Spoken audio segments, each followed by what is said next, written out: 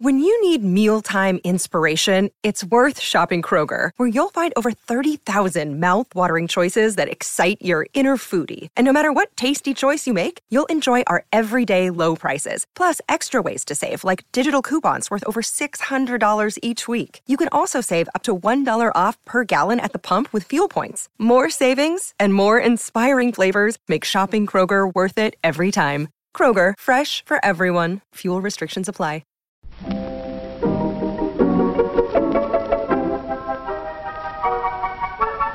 Maybe it's just that you don't know how to use social courtesy. Oh, that's old-fashioned. Watch how Lizzie Post and Dan Post-Senning act as host and hostess. They know that courtesy means showing respect, thinking of the other person, real friendliness. Hello, and welcome to Awesome Etiquette, where we explore modern etiquette through the lens of consideration, respect, and honesty. On today's show, we take your questions on tipping overseas tour guides, when it's appropriate to bring a +1, drifting apart from friends, and connecting with clients on LinkedIn. For Awesome Etiquette sustaining members, our question of the week is about photobombing at a wedding. Plus your most excellent feedback, etiquette salute, and a postscript on defining places at the table from Margaret Visser's The Rituals of Dinner. All that's coming up. Awesome Etiquette comes to you from the studios of our home offices in Vermont and is proud to be produced by the Emily Post Institute. I'm Lizzie Post. And I'm Dan Post-Senning. And it is so good to be with you, Lizzie Post. I'm glad to hear that. I'm glad to hear that. It's really good to be with you too. I feel super energized this week because I did my first live in-person event in 2 years. Hey, congratulations. How'd it go? Thank you. It went really well. It honestly, it couldn't have gone better. The Seagrass Dispensary in Salem, Massachusetts invited me down to do a book talk and discussion on higher etiquette. And it was so great to be in that zone again.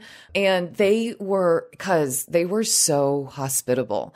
It was like everyone that I met was so nice. Everyone who was a part of the Seagrass team was so helpful and accommodating. I felt very taken care of by my hosts. Like they were excellent hosts. And like, I don't know if you've had this experience or you might have heard about this experience that sometimes people can be really intimidated walking into a dispensary. Often you're checking IDs. It's a very formalized process because they really have to track every person that just even approaches or walks into the venue.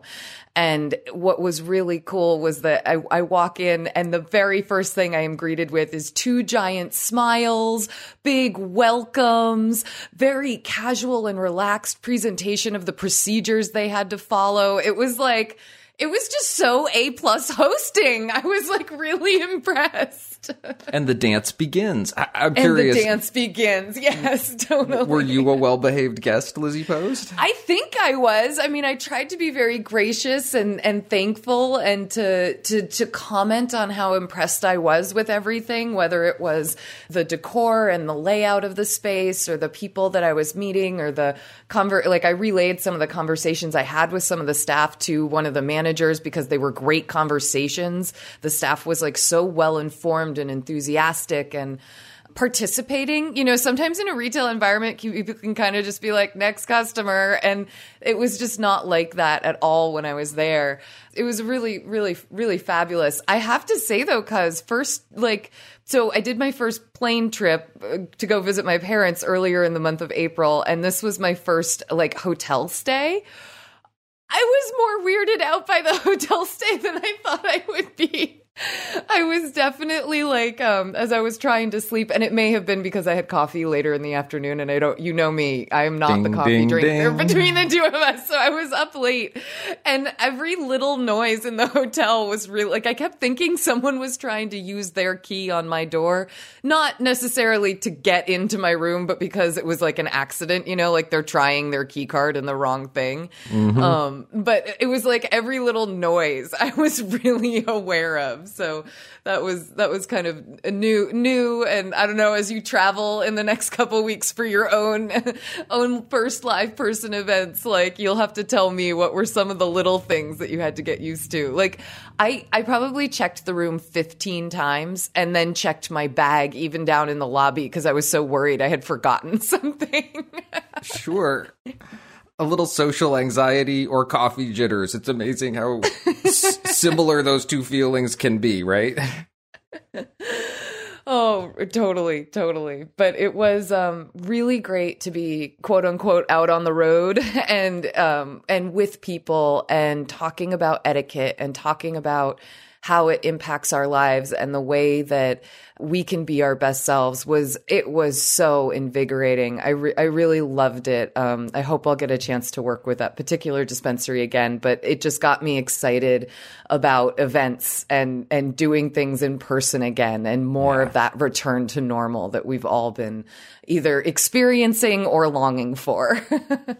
I would be insane with jealousy if I weren't headed out for a couple live events next week, because there is such a quality to that in-person experience. And particularly with what we do, I was talking to someone earlier this week on a video conference, a video presentation, and beforehand I was talking to the organizers, and they were asking me, they were saying, is it hard to do this work in this medium? Are you looking forward to being with people? We'd love to get you out here in the future. Totally. And I was as honest as I could be, and in that moment I was saying, yeah, no, it is really difficult, and there is something really special, particularly when you're talking about human relationship and connection, to being in that space with people. It's not just something you learn or know, but it's something that you practice. It's something you experience with people, and really having that experience is so rich. And it's something that I've been missing for 2 years now. So I could see there being a lot of emotions around having that experience for the first time. Well, I hope it is when you go next week, that it's a very fulfilling experience, because that's what I think overall I've walked away with it from, is I feel very filled up, which is nice. It's really nice. Well, it's something that I'm seeing all around me in my personal life as well. I'm watching the social communities that I've been a part of for years. I wouldn't say come back to life because they've been here, but return to that sort of a more dynamic in-person quality. And I see smiles on people's faces. Maybe it's just springtime, but I also think it's a larger springtime that we're getting to experience together, which is just awesome. Respringing of life. Well, to get super cheesy with this, do you think we should spring into some questions? Oh, I do. Let's do it. Awesome Etiquette is here to answer your questions. You can email them to awesomeetiquette@emilypost.com. Leave us a voicemail or text at 802-858-KIND. That's 802-858-5463. You can also reach us on social media. On Twitter, we are at EmilyPostInst. On Instagram, we are at EmilyPostInstitute. And on Facebook, we are Awesome Etiquette. Just remember, use the hashtag Awesome Etiquette with your post so that we know you want your question on the show.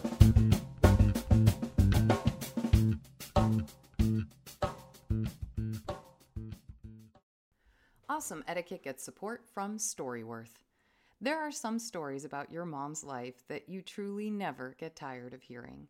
From hilarious to heartfelt, tear-jerking to plot-twisting, Mom's retelling of the events always brings a bit of joy. Just in time for Mother's Day, we here at Awesome Etiquette found the perfect gift that can capture all of your mom's stories for your family forever. It's called Storyworth. Storyworth helps you preserve precious memories and stories from your mom or a mother figure in your life for years to come. Here's how it works. Each week, Storyworth emails your loved one a thought-provoking question that you get to help pick. What was your first job? Who was your first crush?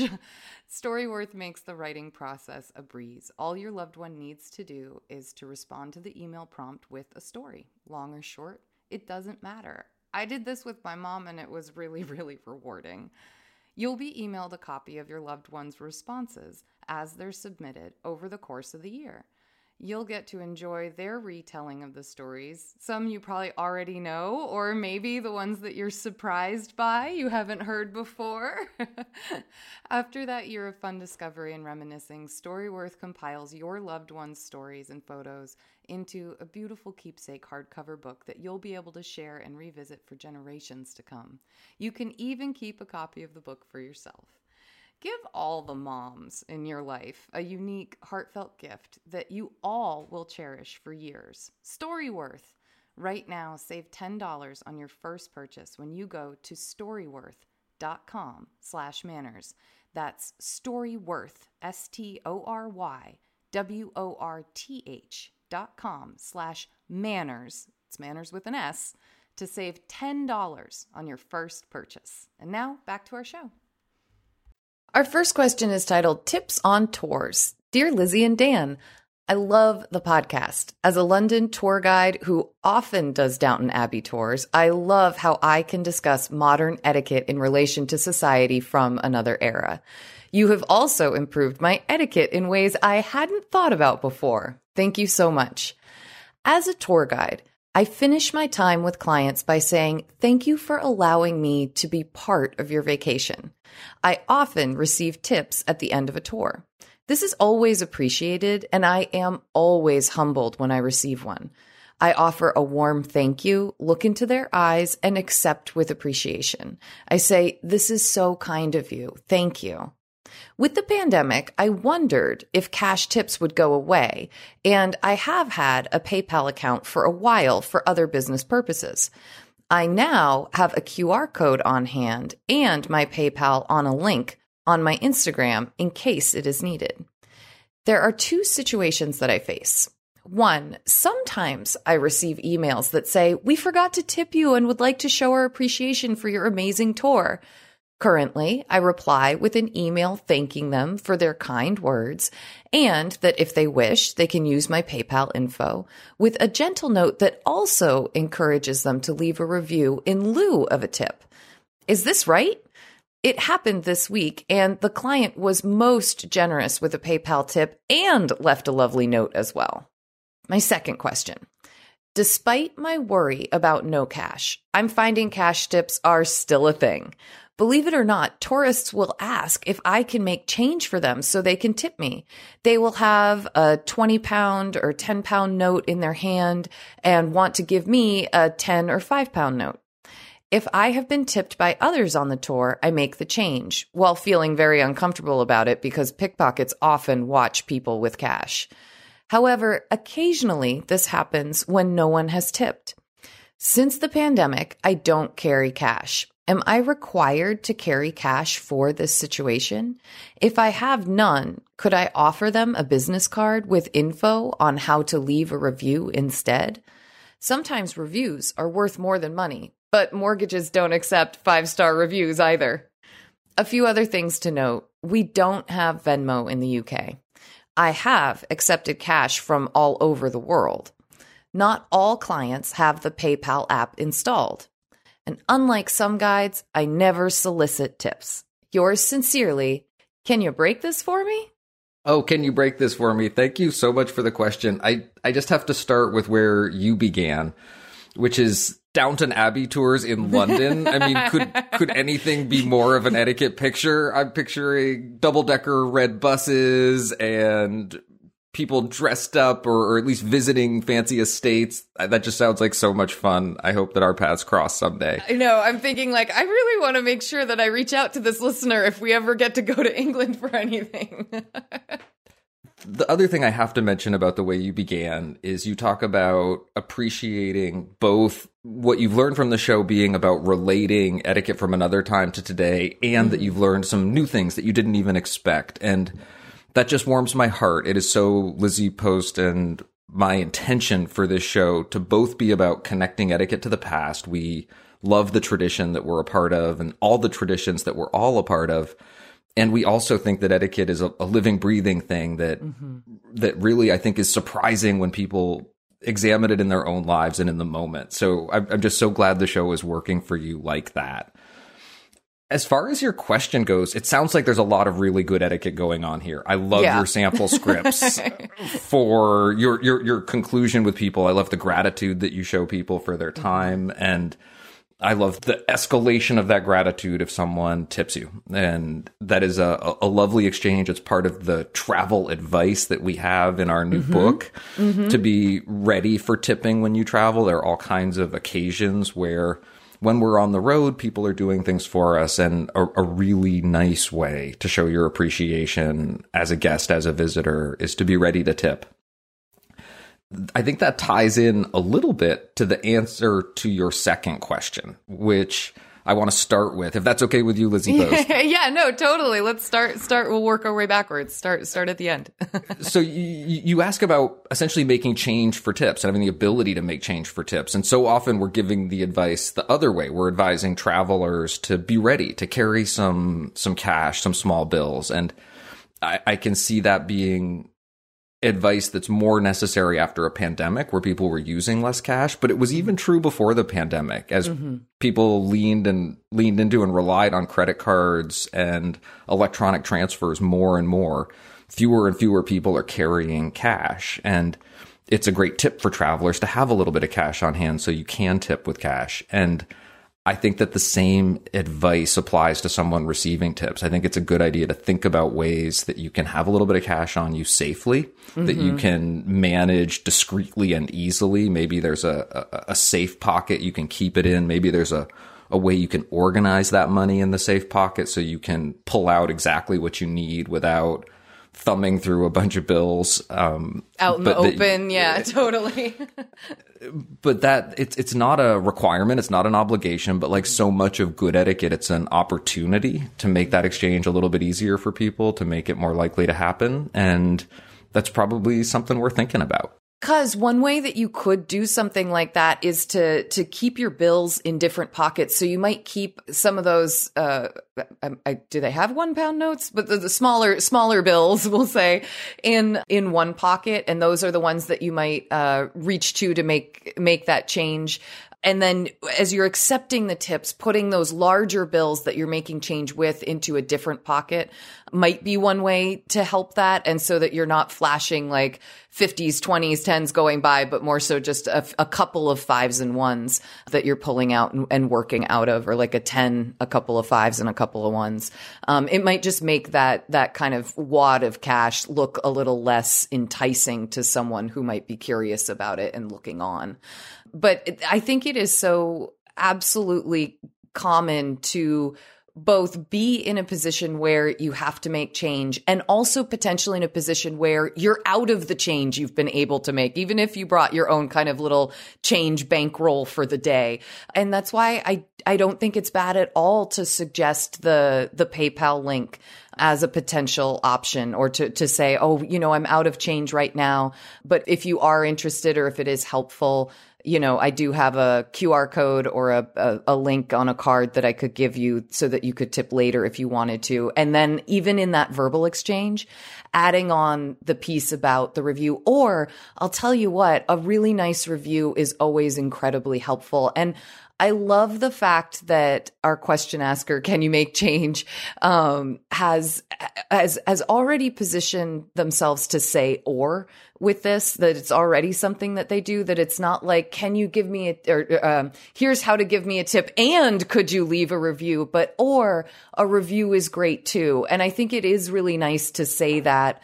It kind of gives people that option, but I think more often than not, you'll end up with the situation that you just had where the customer both, or the person who attended the tour, both leaves the tip and a review. And I think that's a great way to get that kind of double whammy result. But positioning it as an or, I think is very tactful and thoughtful. And Dan, even as I'm saying this, or I am noticing that the language that our question asker has used is in lieu of a tip, which is even a little more strongly towards the idea that it's, you could do the tip or this. Yeah, exactly.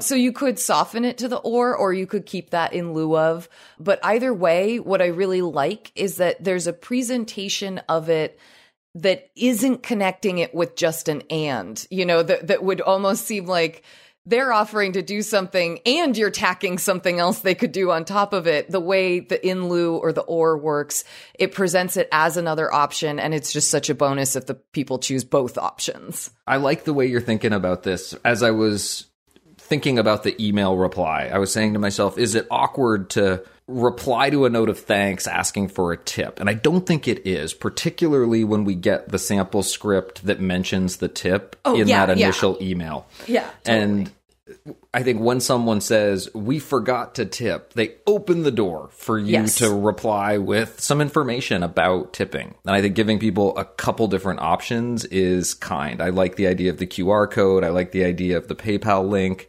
Mm-hmm. If you've got that information attached to a TripAdvisor profile or something that makes it easy, where it's easy for you to put all that information where people can link out from it. I think those are all really good strategies or tactics. If someone just sends you a note thanking you, I think that is also the end of the exchange, that there is no reply to a thank you note. You don't thank for a thank you note. It goes on forever. Yeah. You could say, I'm so glad you had a good time or something like that, so that it's not just like a message to you that has absolutely no reply. But you're right. You don't have to make the thank you go on forever. There's one other thing that Can You Break This For Me mentioned that jumped out at me. And that was the idea of having some sort of business card or some sort of information available that you could hand someone that's physical right in the moment. Yeah. And I just really like that idea so much. I think it's a great practice to think about. And obviously, if you're working for a tour company or if you're working within an organization, you want to be sure that whatever you're doing conforms or fits within their expectations of the people that are giving those tours. But if you've got the opportunity to give someone your contact information, I think it's a great way to start to build relationships. Who knows how that could develop over time. Oftentimes people are looking for tour guides or people to guide them on future trips. And it's also a great place to include that information. I like the idea of having the QR code maybe right on that business card, or maybe having that PayPal information right there as well. So the card serves a couple of different functions. It becomes a business card with contact information and also some information on tipping. I think that's a really good idea and another way to approach this moment and this situation. Can you break this for me? Thank you so much for the question. It's fun to think about London in the springtime. It's fun to think about people tipping and exchanging gratitude. And we're really glad that you're enjoying the show and hope that our advice helps. Good manners, social graces, etiquette, call it what you will, all are based on consideration for others. Being kind to the other fellow in the little things of life as well as the big things.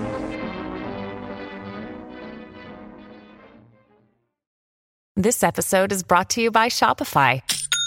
Forget the frustration of picking commerce platforms when you switch your business to Shopify, the global commerce platform that supercharges your selling wherever you sell. With Shopify, you'll harness the same intuitive features, trusted apps, and powerful analytics used by the world's leading brands. Sign up today for your $1 per month trial period at shopify.com/tech, all lowercase. That's shopify.com/tech.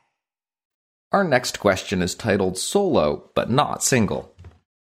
Dear Dan and Lizzie, hello from a listener that's been with you since the dinner party download days. Oh, wow. Thanks to you and your awesome team for keeping conversations about consideration, respect, and honesty a part of my weekly routine. As we further emerge from the pandemic, I find myself seeking advice for social gatherings. Because of my leadership role at a local nonprofit, I am often invited to both formal and informal gatherings important for networking. My partner works in a totally different industry and works during the evening and on weekends, when nearly all of these events take place, and thus cannot attend with me. I am more than happy and at ease to attend on my own as a gracious guest, and equally happy, when appropriate, to bring my best friend as a plus one. But what cues should I be aware of to know which options are appropriate? Moreover, if someone were to invite my partner and I to a dinner party, and only I can attend, is it okay for me to do so, or should I only accept the invitation if we can both make it? I want to stay active in my community, but I also want to be sure I'm honoring a host's intended invitation. Thanks for your insight and your great work all these years. Solo, but not single. Solo but not single. I think this is a really smart question to be asking, and to make really short work of it first, and then we can expand into it.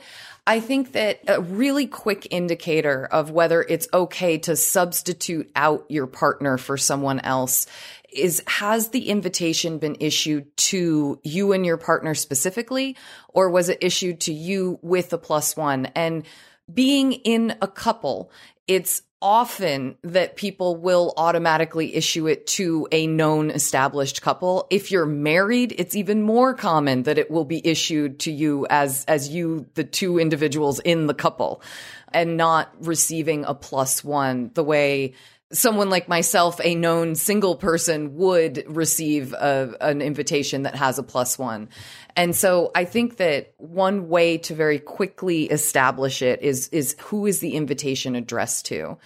Beyond that, I think that there are events where it's much more common to be able to call up a host and ask if you could have a substitute quote unquote date for the evening, and bring someone along with you.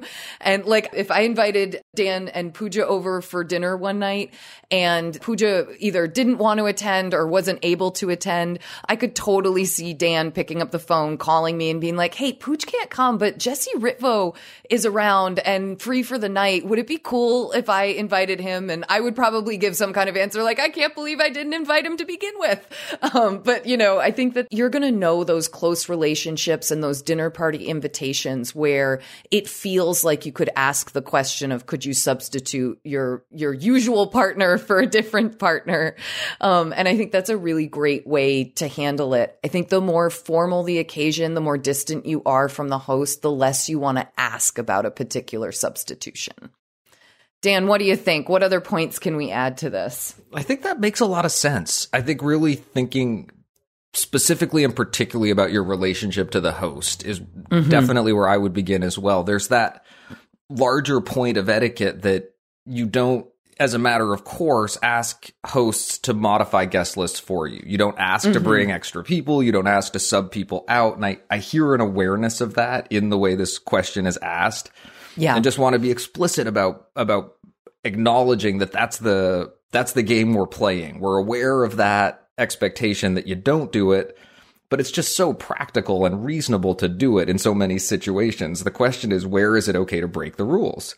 And I think one of those situations is the one that you're talking about, where you know the person well enough, where if the response was, no, actually, his ex is going to be here that night, it wouldn't be such a good idea.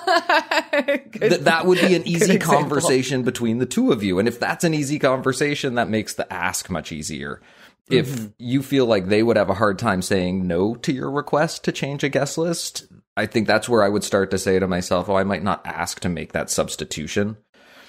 I think that there's much less sort of potential for problem accepting as a solo person when you've been invited as a couple. I think that absolutely part of the equation is relatively easy. Oh, so-and-so can't make it, but I would love to come.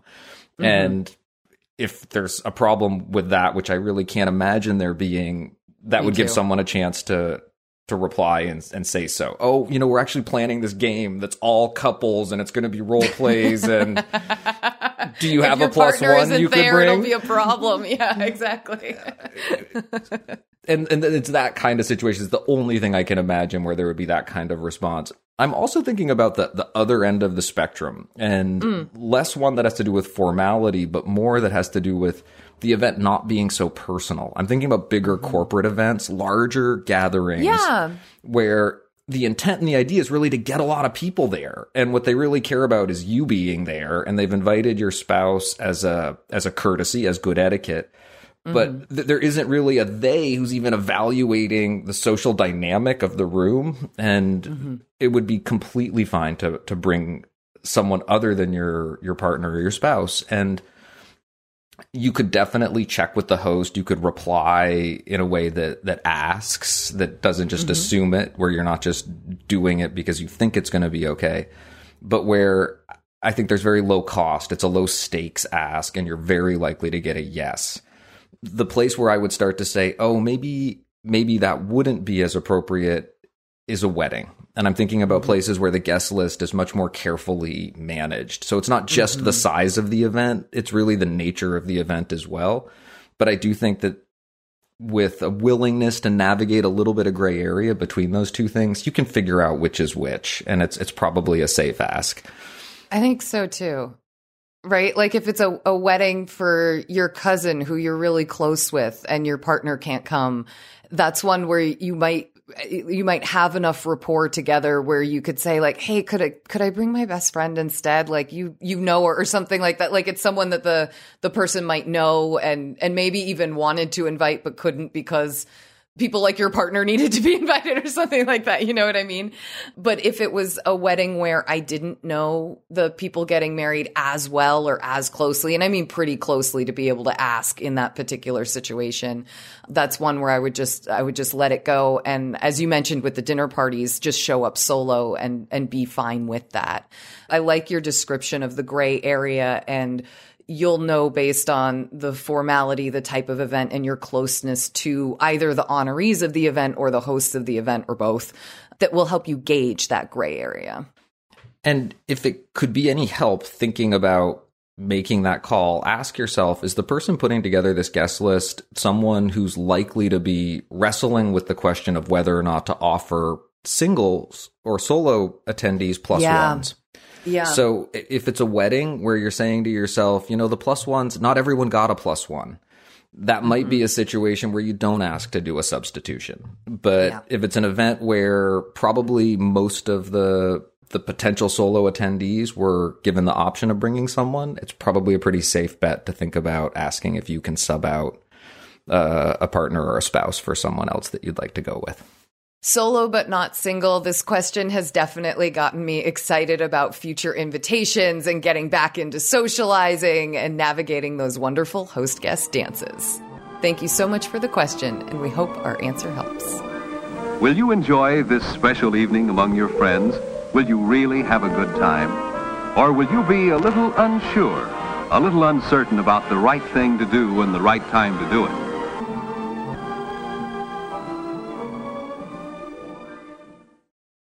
Our next question is titled Couples Conflict. Hello, Lizzie and Daniel. My wife and I had been friends with another couple for a few years. We got together occasionally, and since both our circles were somewhat small, both couples considered us to be relatively close.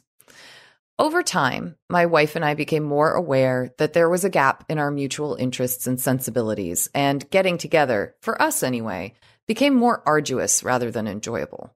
We had always known we were on opposite poles politically, and we mutually agreed to not talk politics when together. This quote-unquote rule was violated occasionally by the other couple. Once COVID-19 entered our lives, however, that gap grew much wider, and we made the decision to not visit them at all due to their refusal to take what we believed were the necessary precautions while in our company and just overall. Gradually, we found other friends with whom we shared common worldviews, and frankly, just lost interest in this couple. Several months after no communication, one party of the other couple sent me a text, which I found inappropriate, so I didn't respond. This was followed up by another text a week or so later, demanding, rather rudely, an explanation for my silence. My question is, when friends grow apart due to these kinds of circumstances, does the couple abandoning the relationship owe the other any explanation if replying honestly would only result in more texts and other unpleasant repercussions? Thank you, sincerely, Anonymous. Tough one. Ooh, this is a tough one. Anonymous, thank you for the question. And I think what makes it so tough is that breaking up is hard to do. It is. Especially in friendships.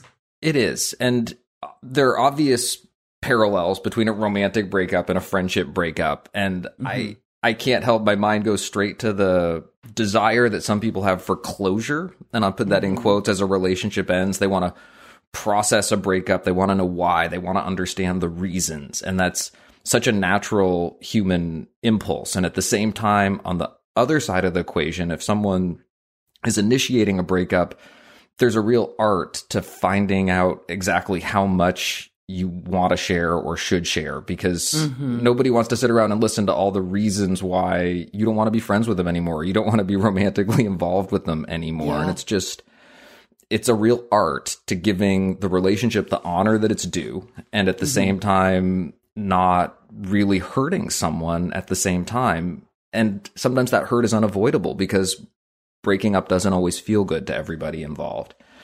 So one of the guidelines that we use for breakups is that you think about the relationship itself, and you use that as your guide for how much responsibility you have in terms of explaining yourself in a breakup and giving someone else a chance to understand what's going on. With friendships, that's oftentimes a little bit easier because there's been less definition around the relationship to begin with. So less work is required to break that down as you exit it. I think it's entirely appropriate the way you've began this, where you've just allowed the space to grow between this couple and yourself and this friendship. Dan, I totally agree. There are lots of friendships, especially during the pandemic, that kind of just drifted apart naturally. And that can happen so easily. And sometimes when both parties let it happen, it's like mutual ghosting has worked. You know, Dan, you've been a fan of that phrase, the mutual ghosting one. But it's very hard when someone kind of pops back in and is like going, hey, what's going on here? You know, and really confronts the issue. It really is. And I want to break down the exchanges, the text exchanges that follow this. Okay. When someone reaches out to you after a while, I think usually the expectation would be that you do some sort of reply, that you might not, indicate further future actions, or you might not open up the discussion in a way that it's ongoing, but usually you would give some kind of reply. But if that text is inappropriate, if it's, and we don't know exactly what the nature of that inappropriate text was, sometimes the best option is that you ignore it or that you let it go, that it's easier and better to do that than to engage in a way that doesn't respect yourself or doesn't honor some boundaries that you've drawn with somebody quite clearly. When they then follow up later demanding some sort of reply or indicating that they were hurt, that puts you in a tough situation. To me, that's where I start to get that image of the person who really wants closure and really wants to talk with you about why this breakup is happening. And it puts you in a position of having to decide exactly how much information you're going to share. But I do think it's advisable to engage and offer them something for the sake of the harmony of the community. You've mentioned that this couple moves in social circles that you're a part of, or that there are things that connect you to them in terms of the community that you operate in. So figuring out a way to soften this breakup a little bit is probably in everybody's interest. Dan, one way that you could handle this one, for exactly the reason that you just stated, that there might be times when you're going to run into this couple and maybe announcing like, hey, I'm really done with our friendship. That's why I didn't respond, isn't the way to go. One thing I've heard you share before, Dan, is that you could just address the text message itself. And you could say, I didn't respond to that text message because I found it inappropriate and I wasn't able to craft a response I felt confident in. And so I just didn't respond. I'm really hoping that no, maybe even stop there. And so I just didn't respond. Leave it there.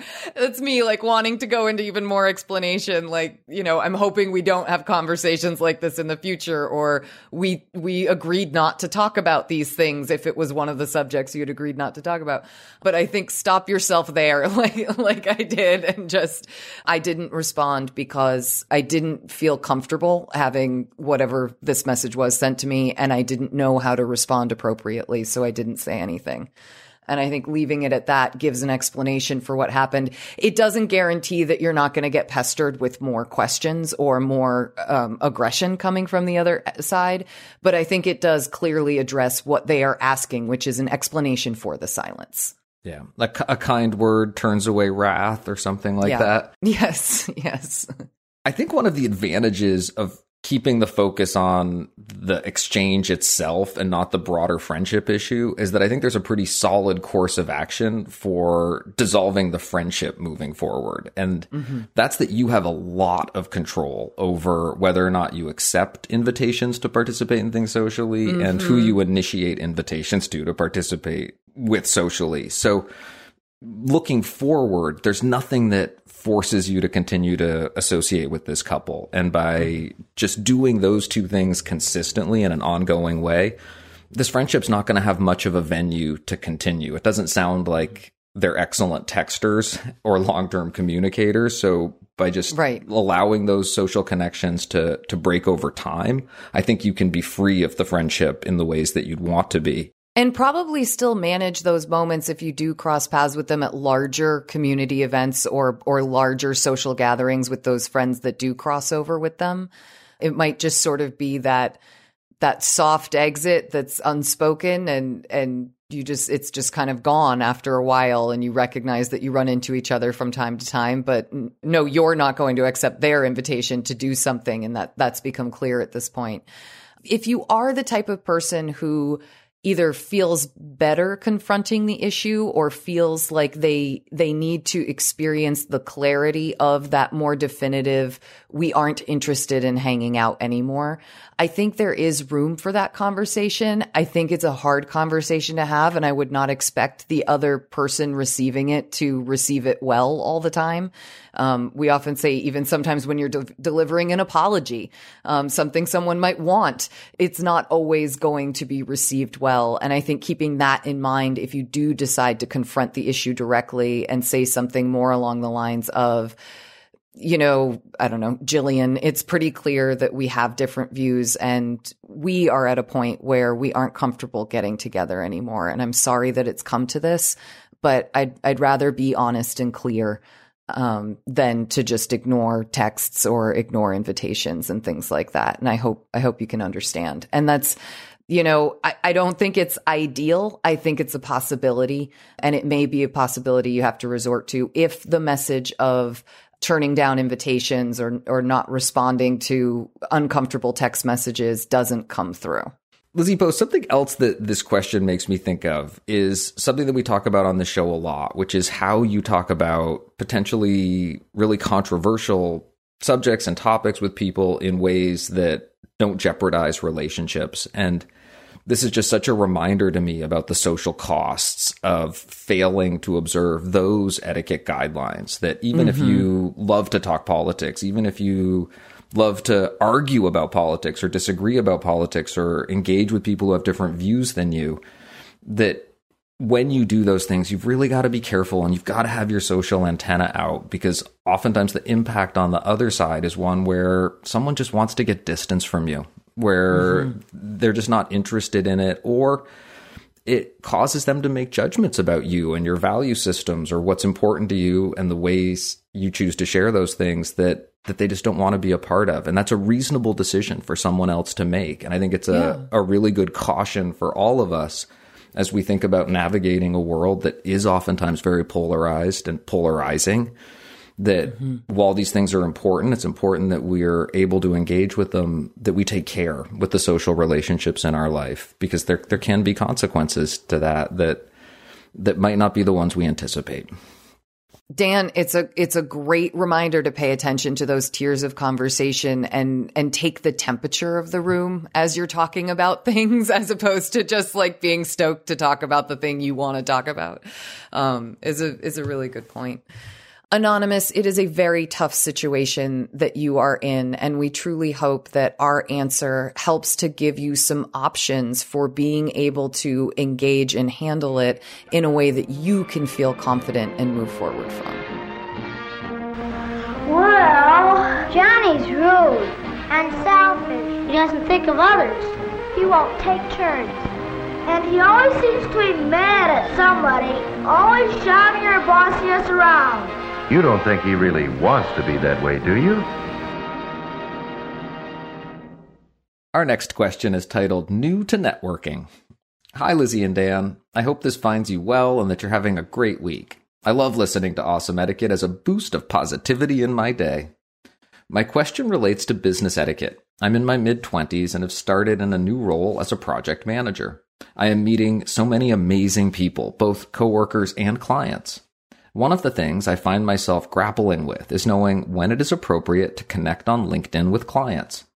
The people I get to know are phenomenal in their fields and have so many unique experiences. As someone just starting out in this space, I find myself wanting to build my network, but don't want to betray confidentiality. I've been limiting invitations to clients to where I see another coworker has already added them, but wonder if there is an easier way to go about this. Thanks for all you do to make the world a little brighter. Best, New to Networking. New to networking. It's funny. I was just telling Dan recently that I feel like my LinkedIn life has kicked in and engaged heavily. Like all of us, it's like an, just social media app I don't use often. And it's like we have a presence there and everything. I feel like through engaging it more through Emily Post social media. So I feel like I've been getting more ticks just on my own account there. And it's been really interesting to see the connections that pop up. Was actually able to utilize a connection when, through a friend. It was really interesting to see how all of a sudden I've dived into LinkedIn in a different way and people are popping up everywhere. But I think it's really, really smart in these spaces to be aware of the types of connections that you are making. And while this platform is definitely designed for you to basically cold call, introduce yourself to someone, it is it's perfectly appropriate to reach out to people who are in similar industries as you, who are people that you find very interesting and ask to follow them or ask to be connected to them. You might not always get a reply, or a yes, but it is the exact space where it is appropriate to approach people in this way. It was designed to do just that, be a really big searchable database for all kinds of fields and industries and getting connected to people and companies that you would like to be connected to. I get a lot of LinkedIn requests from people who run various podcasting networks or who are in advice industries or who do certain entertainment work. It's really interesting to see who pops up and says, oh, Emily Post and this person at Emily Post could be a really great connection to make. Let's just see what happens. And I think that keeping that spirit alive as you think about your LinkedIn navigation is really great. But I also want to give you big etiquette kudos for considering how your actions and interactions on something like LinkedIn might impact your colleagues and their relationships with their clients. And sort of moving into the more advice-y part of this, I think that a really good place to start is probably to check with a manager or a higher up about if they have any thoughts on LinkedIn practices and good practices at this particular company. Dan, I'm imagining that there are some industries, especially ones where you're very much so based on commissions, where you don't want to be seen as poaching someone's clients or trying to piggyback on their clients. They are public networks, and being aware of your behavior on public networks is always a really smart thing to do. And you're right, Lizzie. Sometimes it's a question about poaching a client or moving in on someone's space, or sometimes it might be a confidentiality question. I don't know what type of client work New to Networking does, but if it's very consistent that you're connecting with people you work with and clients that you've worked with, people who are observing your network or who might happen to see your network might learn something about someone based on them being connected to you.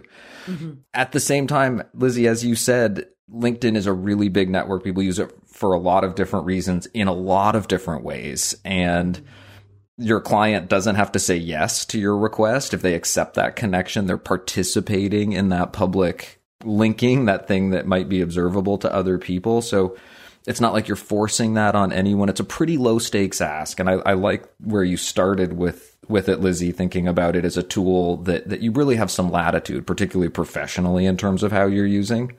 Yeah. But I also love that idea of, particularly when you're talking about relationships with clients, checking in with someone, a manager, or a supervisor. I think that's some of the best advice that we could give. I like the way New to Networking is watching colleagues and seeing what they do. That's another really good way to figure out what the norms are in an organization. I like your thinking about the potential of poaching clients, again, depending on what the nature of that client relationship is, so that watching coworkers or colleagues might not always be perfect as a solution. The one other thing that I would put on the table is, if you have an opportunity, you can always ask the people that you are hoping to connect with. It's not always possible, but oftentimes people will say, "Oh, are you on LinkedIn? I'd love to connect with you there." And when you get someone's permission in the real world over email or face-to-face or over the phone, I think it both makes it entirely appropriate to make that ask on the network, but also more likely that they're going to accept that request. Absolutely. Absolutely. New to networking, I love that you experience Awesome Etiquette as a little bit of positivity in your day. That brightens my day just a little bit to hear. It sounds like you're doing great in your new job. Keep it up. Keep building those networks. You never know where they're going to take you in the future. We hope our answer helps. Thank you for your questions. Please send us updates or feedback on our answers to awesomeetiquette@emilypost.com. Leave us a voicemail or text at 802-858-KIND. That's 802-858-5463. Or you can reach us on social media. On Twitter, we are at @EmilyPostInst. On Instagram, we are at @EmilyPostInstitute. And on Facebook, we're Awesome Etiquette. Just use the hashtag Awesome Etiquette with your social media post so that we know you want your question on the show. If you enjoy Awesome Etiquette, consider becoming a part of the Awesome Etiquette community on Patreon. You can find out more by visiting us at patreon.com/awesomeetiquette. You'll get an ads-free version of the show and access to bonus questions and content. Plus, you'll feel great knowing that you help to keep Awesome Etiquette on the air. And to those of you who are already sustaining members, thank you so much for your support. It's time for our feedback segment where we hear from you about the questions we answer and the topics we cover. And today we have more feedback on episode 376, the question about sneaking in. Today we hear from Mark. Hi guys, love the show. I say it depends on the situation. And this would be whether or not you allow someone to slip in behind you through a security door that requires a badge to access. Right. If someone is known to you as an employee and there's no issue for management or security, it's fine. Your turn will come up running late or with your hands full. Many years ago, I worked in a precious metals refinery. As you can imagine, security was tight, similar to today's TSA screening. The unwritten rule of thumb was someone known is okay. Anyone unknown? Absolutely not. Slam the door on them. Security can handle them easier in a public space. Once inside, security procedures would be seen and the robbery potential could go up. A simple, "sorry, I don't know you," and stopping them was fine for us. We did direct them to the phone that was often already ringing with security wanting to talk with them.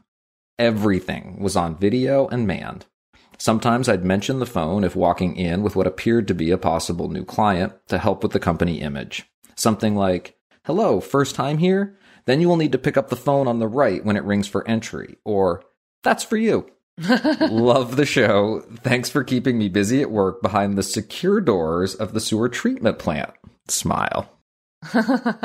Nice. Mark, thank you so much for that feedback. I really appreciate both the perspective and the humor that you delivered it with. Thank you so much. Indeed. And thank you for sending us your thoughts and updates. Please do keep them coming. You can send your next question, feedback, or update to awesomeetiquette@emilypost.com. You can also leave us a voicemail or text at 802-858-KIND. That's 802-858-5463.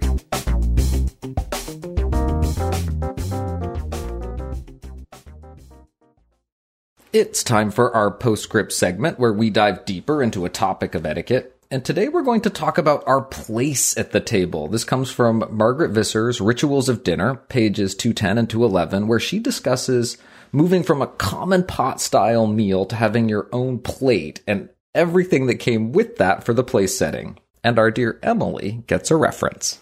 Woohoo! All right. Margaret Visser begins. Helpings. We no longer eat from a common dish, but are each served or each take a portion on a plate. Seated upright on our separate chairs, we keep elbows in and hands off anybody else's dish. It was once a friendly gesture to give fellow diners choice morsels from our plates or from serving dishes set near us on the table, or for the host to express esteem for particular guests by passing them special delicacies. It is now permissible only when there is considerable intimacy for fellow diners to give each other quote-unquote tastes from their plates. Correct behavior guarantees the absolute sovereignty of every diner over his or her domain, the individual plate in its designated quote-unquote place, an area of the table safely bordered by its metal implements and impermeable to incursions from without, except for supplies and replenishments of food as permission for these is given. The place at formal dinners, still, is never permitted to stand empty. On entering the dining room, and nowadays on entering many an expensive restaurant, the prospective diner finds a place plate, sometimes also called a charger, and upon it a napkin filling the area of the place. If there is no place plate, a compromise may be made by having the napkin alone fill this space. A place plate is often elaborate. It never has to submit to scraping and scrubbing, for it is never used for actual eating. It has no function but to ensure that the designated area does not lie empty. It will be removed when food is brought in. As each succeeding course is finished and the dishes are taken away, a clean place plate should always fill every place until the next course arrives. Quote, "A plate with food on it can never be exchanged for a plate that has had food on it. A clean one must come between." End quote.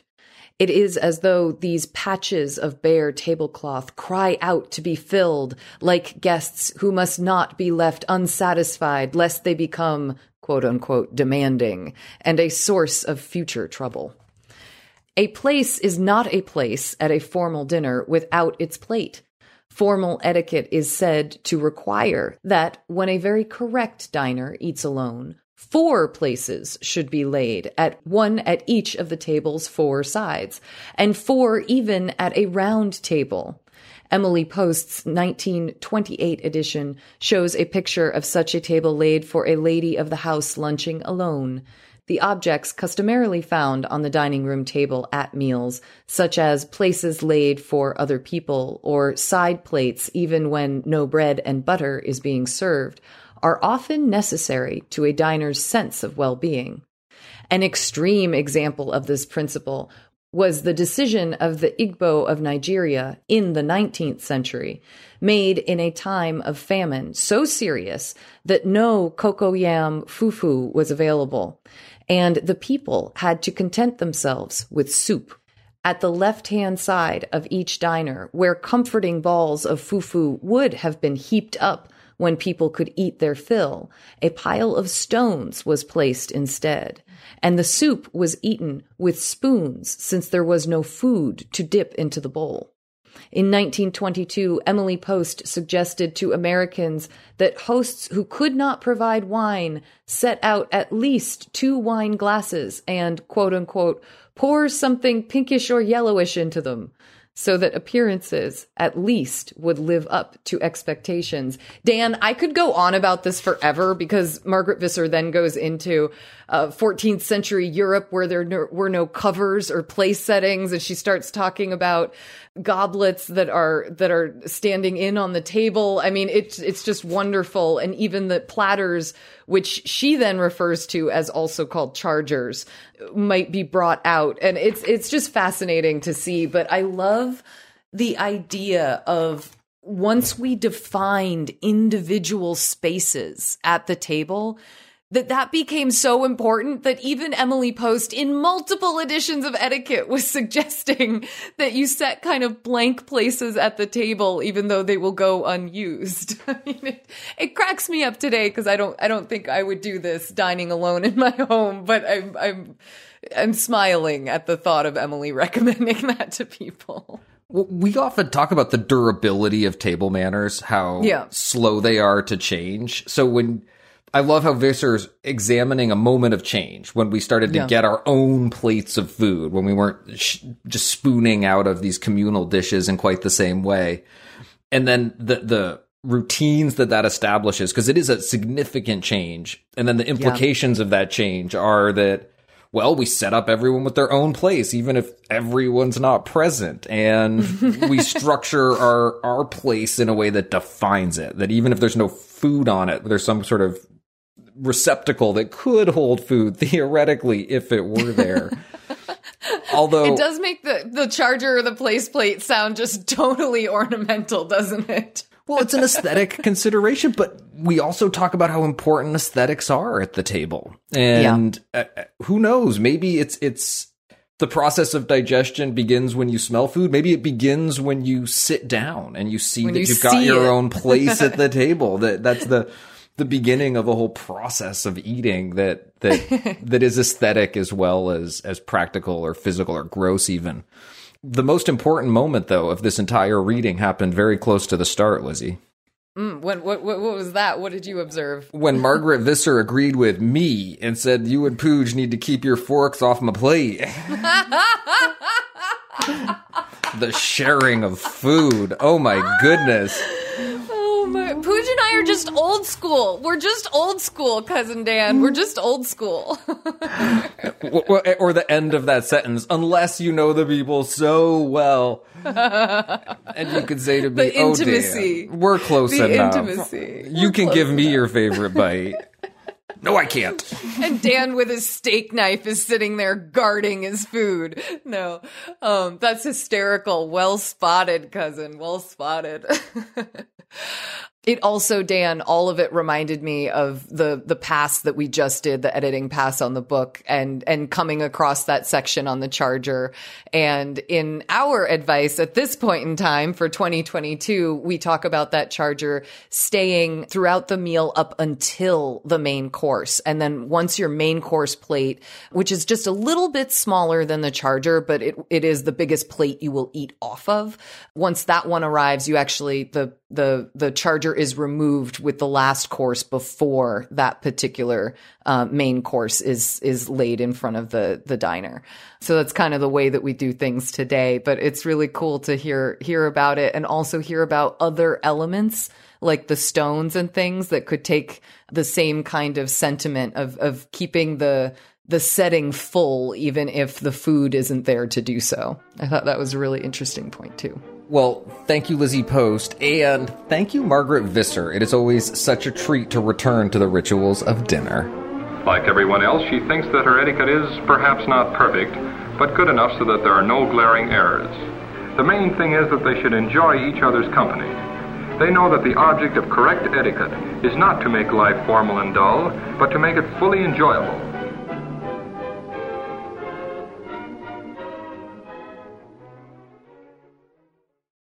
We'd like to end our show on a high note, so we turn to you to hear about the good etiquette you're seeing and experiencing out in the world, and that can come in so many forms. Today, we have a salute from Aaron in Ontario. Hello, Lizzie and Dan. I hope you and the entire awesome etiquette team are well. I'm a longtime listener, although I did fall quite far behind during the pandemic, as I no longer had my commute act as my podcast time. I wanted to give an etiquette salute to my coworker, Andrew's daughter. I overheard an exchange between Andrew and another coworker, Nestor, yesterday, as Andrew was about to head home. During the pandemic, Andrew had been quite stressed and upset while working from home, and his 7-year-old daughter had taken to drawing him pictures on a regular basis to cheer him up. Not only did this lovely child keep up with drawing pictures for her father for 2 years to make her father smile, his home office is now plastered with drawings, but when we all returned to the office, she asked Andrew how Nestor was doing. Andrew told her that Nestor was rather stressed these days, and sure enough, she then drew a picture for Nestor for Andrew to bring into work, and asked him to promise to give it to Nestor. I have rarely seen such compassion and kindness from a 7-year-old, least of all shown consistently over the course of a couple of very stressful years. The entire exchange has had me smiling for over a day. Thank you, Lizzie and Dan, for such a wonderful podcast. I am looking forward to catching up on all the episodes I missed soon. Warmly, Aaron from Ontario. Oh gosh, Dan, this just has me, I feel like I'm going to be smiling all the way through Sunday with this one. This is so incredibly sweet. I just love this salute. 2 years, a drawing a day. I'm imagining a room with essentially wallpaper that's children's drawings. It could just be kind of spectacular. Oh, I just love it. Aaron, thank you so much for this salute. And thank you for listening. Thank you to everyone who sent us something and who supports us on Patreon. Please do connect with us and share this show with friends, family, and coworkers however you like to share podcasts. You can send us questions, feedback, and your salutes by email to awesomeetiquette@emilypost.com. By phone, you can leave us a message or send us a text at 802-858-KIND. That's 802-858-5463. On Twitter, we're at EmilyPostInst. On Instagram, we are at Emily Post Institute. And on Facebook, we're Awesome Etiquette and the Emily Post Institute. Please consider becoming a sustaining member. You can find out more about this by visiting patreon.com/awesomeetiquette. You can also subscribe to the ads version of our show on Spotify or your favorite podcast app. And please consider leaving us a review. It helps our show ranking, which helps more people find Awesome Etiquette. Our show is edited by Chris Albertine and assistant produced by Bridget Dowd. Thanks Chris and Bridget.